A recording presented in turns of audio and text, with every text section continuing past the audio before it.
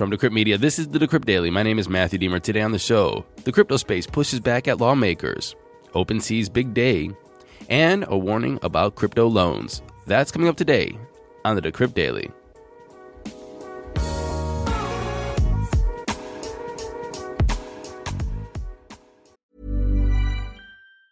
Hey, it's Danny Pellegrino from Everything Iconic.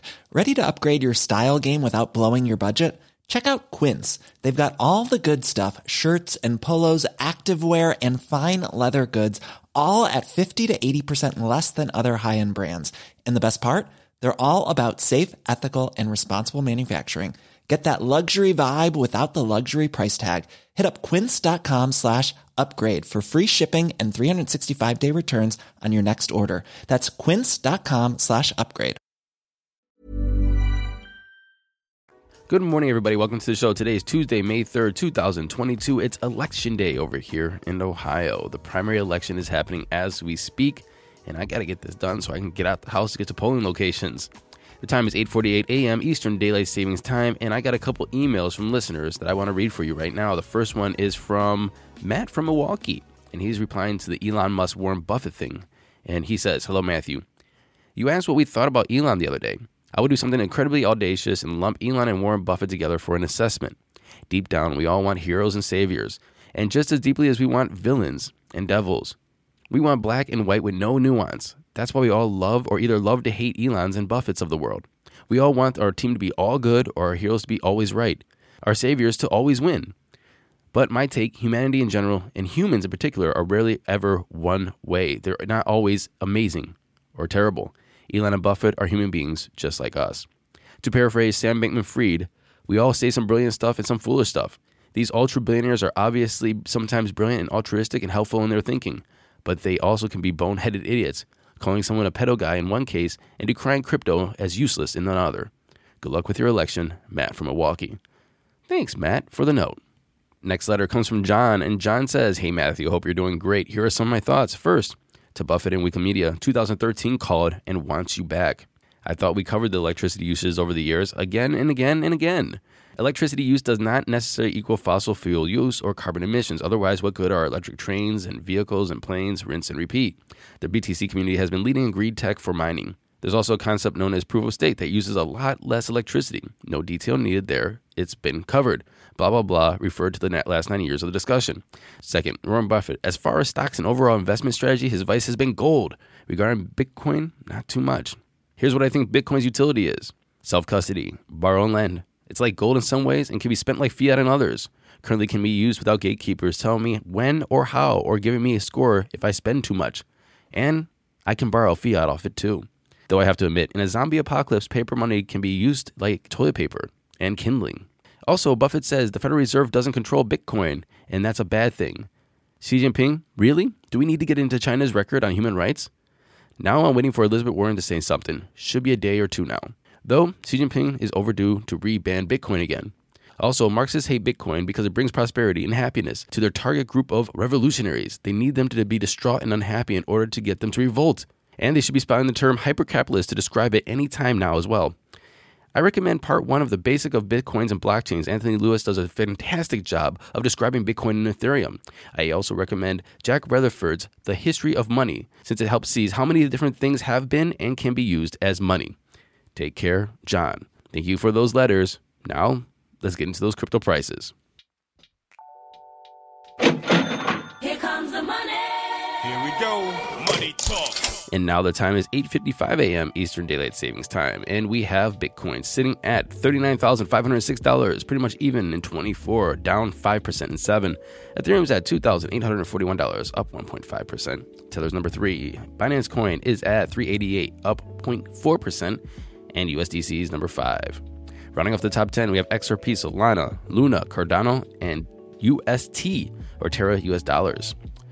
Total market cap, we're at 1.74 trillion, the same as yesterday. A BTC dominance of 42.1 and an ETH dominance of 19.7. And now it's time for coin of the day. Our coin of the day is Ethereum Classic, ticker ETC. Price right now is $27.72. It's up almost 3% in 24. Its total market cap is $3.7 billion, fully diluted is $5.8 billion. 64% of ETC or Ethereum Classic is in circulation. The all-time high for Ethereum Classic was set a year ago at $176.16. It's down 84% since then. All-time low was 6 years ago at 45 cents. It's up 6,000% since then. I got an email the other day wondering why I say all these prices and circulating supply and so on and so forth. Here's the thing, is if you know the high, the low, you know where it's sitting right now, you kind of can scale or gauge where it is in movement of the market in relation to the market.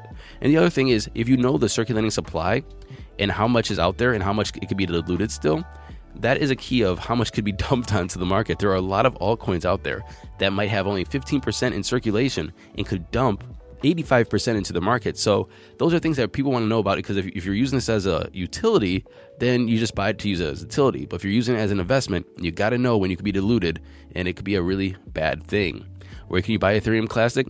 Well, everywhere. It's Ethereum Classic for the most part. Bithumb, Binance, Gate.io, Huobi, Coinbase, and so on and so forth. So what is Ethereum Classic? Well, Ethereum Classic is a hard fork of Ethereum that launched in 2016. Its main function is a smart contract network with the ability to host and support decentralized applications, or dApps. Now, you need to understand the history of Ethereum and Ethereum Classic before you understand Ethereum Classic. And basically, Ethereum Classic's main aim was to preserve the Ethereum blockchain as it originally was, without artificially countering the DAO hack. See, the contentious hard fork on Ethereum occurred in 2016, in July actually, when participants disagreed over whether to revert the blockchain to cancel out the effects of a major hack. See, Ethereum was hacked, it locked away a lot of Ethereum, and they wanted to revert the blockchain to get everybody's Ethereum back. And everybody's like, no, we can't do that. It opens up a huge can of worms that we don't want to deal with. Well, the disagreements were disagreements. The fork happened, and that's where you get Ethereum and Ethereum Classic. Obviously, that is just very general and broad. And if you want to know more about this discussion, these discussions that were happening, you just got to Google it, because there's a lot of documentation about this. Moving into today's headlines. Rating agency Weiss Ratings warned about the risks associated with crypto mortgages in its current economic situation in the United States, urging caution with this type of product. The report, authored by Weiss analyst John D. Markman, refers to Milo, a Miami-based digital banking firm that recently wrote out a 30-year mortgage backed by Bitcoin, Ethereum, or stablecoins as collateral. There are no down payments required, and the loan rates range from 3.95% to 5.95%. Markman said this in quote, "The product seems like a win-win, assuming the real estate and crypto prices keep rising, except there are signs that both bets are unlikely to be winners in the near term."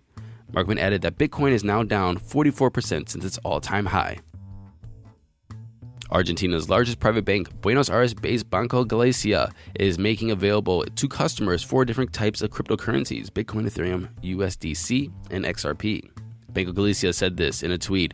Banco Galicia launches a new and innovative service for its customers, offering the purchase, sale, and custody of cryptocurrencies in a simple, secure, one-step place. The reason why crypto is so popular in Argentina is because the country has one of the highest inflation rates in the world. Year on year, it's currently over 50%, according to the National Central Bank. This week's launch of Deeds for virtual land plots and Other Side, a metaverse game from the creators of Bored Ape Yacht Club, generated hundreds of million dollars worth of NFT sales. It also since prompted a new daily record for OpenSea, the top NFT marketplace. OpenSea registered more than $476 million worth of NFT trades on Sunday, May 1st, following the launch of the Other Side project. The previous single-day record for OpenSea was nearly $323 million, and that was set August 29th, 2021. So OpenSea did $150 million more of sales on Sunday. That is absolutely insane.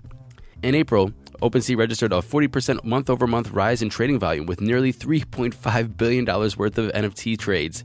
Yikes. And finally, members of the Bitcoin community have co-authored a response to a recent call from House Democrats seeking additional environmental scrutiny for crypto mining. Like the representative's letter, the letter from the crypto community is addressed to the administrator of the EPA. Michael Saylor, the CEO of MicroStrategy, said this in a tweet. Certain members of Congress sent a letter to the EPA premised on several misconceptions about Bitcoin mining. We have authored a response to clear up any confusion, correct inaccuracies, and educate the public. The document outlines 8 specific misconceptions initially highlighted in the April 20 letter from the House Democrats. If you want to read those 8 misconceptions, they go quite in depth, please click the link in the show notes. Thank you for listening to this episode of the Decrypt Daily. My name is Matthew Deemer. I'll be back tomorrow, either a winner or loser of the Democratic primary. And until then, happy hodling, everyone.